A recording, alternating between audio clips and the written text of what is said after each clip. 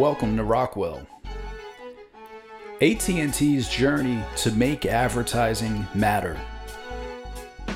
Over the past several years, AT&T has faced industry headwinds, but company chairman, CEO, and president Randall L. Stephenson is reinventing its business strategy into a modern media company from its traditional telecommunications services model. At the Code Conference in May, Stephenson said for AT&T to compete with large tech giants, they need to create a pure, vertically integrated capability from distribution all the way through content creation and advertising models. While AT&T's core business segments have struggled to find meaningful growth in the midst of ever-changing consumer habits and competitive pressures, and its new innovations to potentially accelerate revenue, such as 5G offerings, are yet to hit the market, one area of their business looking poised for near-term growth and margin expansion is AT&T's advertising business. To help integrate AT&T's distribution, technology, data, and content to better compete in the world of advertising, AT&T hired Brian Lesser in August of 2017 to become the CEO of its new AT&T Advertising and Analytics company, which plans to exploit AT&T's vast customer data to offer marketers a better return on their advertising spend. Lesser, a top advertising executive who recently left as CEO of WPP-owned Group M North America, recently stated at the Cannes Lions Creativity Festival that AT&T now has significant assets to grow a great advertising business, referencing its recent acquisition of Time Warner, which now is renamed to Warner Media and to reside within the AT&T Entertainment Group. Lesser further expressed AT&T's desire to reinvent advertising. With data from 170 million users of mobile devices, pay TV subscribers, plus broadband, AT&T is leveraging its direct-to-consumer information, including what media their customers watch, where they are located, and more, to greatly increase targeted ad pricing on their distribution networks. And during the second quarter conference call, CEO Stephenson said that AT&T is already seeing a 3 to 5 times improvement in advertising yield. In June, AT&T acquired a powerful digital ad exchange technology called AppNexus to be the foundation of an easy-to-use, real-time analytics ad platform solution for marketers accessing the AT&T ecosystem. AT&T has also hired Kirk McDonald, a veteran in the ad tech space, to serve as the chief marketing officer working alongside Lesser. Both should provide AT&T with the right leadership to grow this business unit. The days of mass marketing to a wide audience is rapidly changing, as Facebook and Google have excelled due to the vast data collections of its users and allowing advertisers to access all of that data, including the demographics and psychographic user data, for the purpose of targeted ad campaigns on their digital search and social media platforms.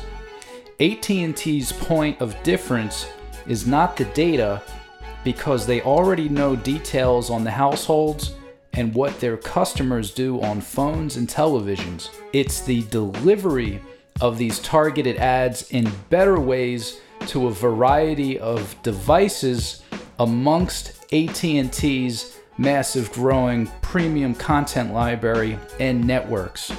Addressable advertising, where specific households receive targeted ads based on variables such as income or location, can now be deployed through Warner Media Turner networks, including TNT, TBS, Cartoon Network, CNN, and many more. This type of hyper-targeting is normally handled at the local television market level, but AT&T's technology and data allow the entire Turner properties to potentially be served with more relevant, smart ads from the national level.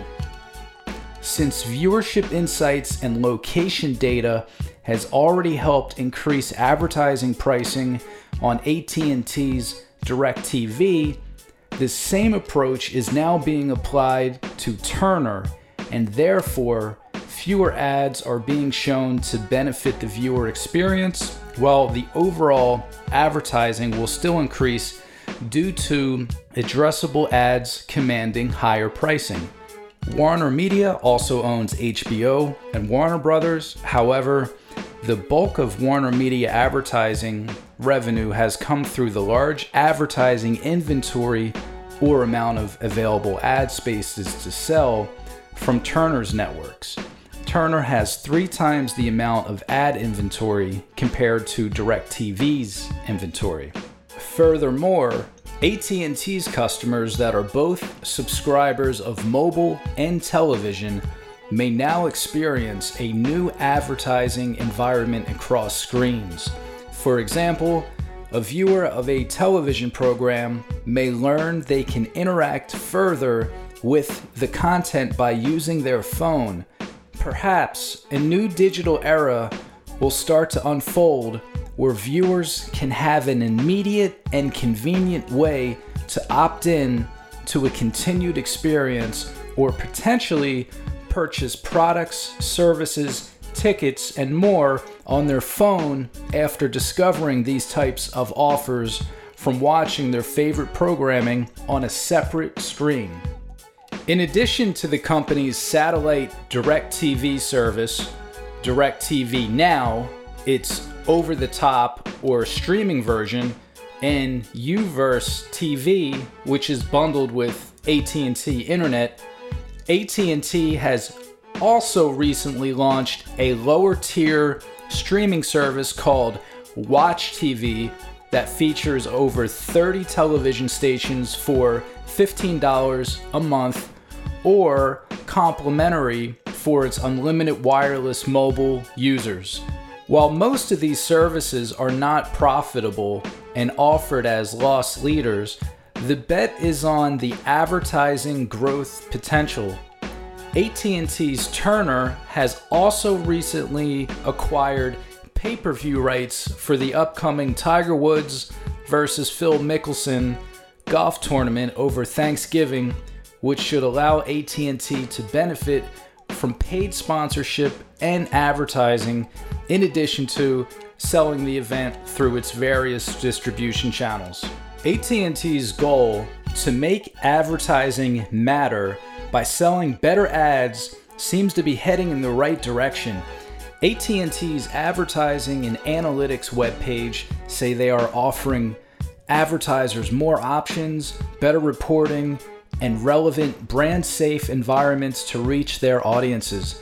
AT&T's AdWorks online media kit explaining its addressable advertising services has a slogan of the point of more return, indicating advertisers will be seeing better results from advertising with AT&T's new infrastructure while adding more to the bottom line for AT&T's advertising revenue. Last quarter, AT&T reported a 16% increase in their advertising business, which generates about $1.8 billion annually. While there is continued growth potential in the advertising segments of AT&T, the question remains if it is enough for the overall growth of AT&T.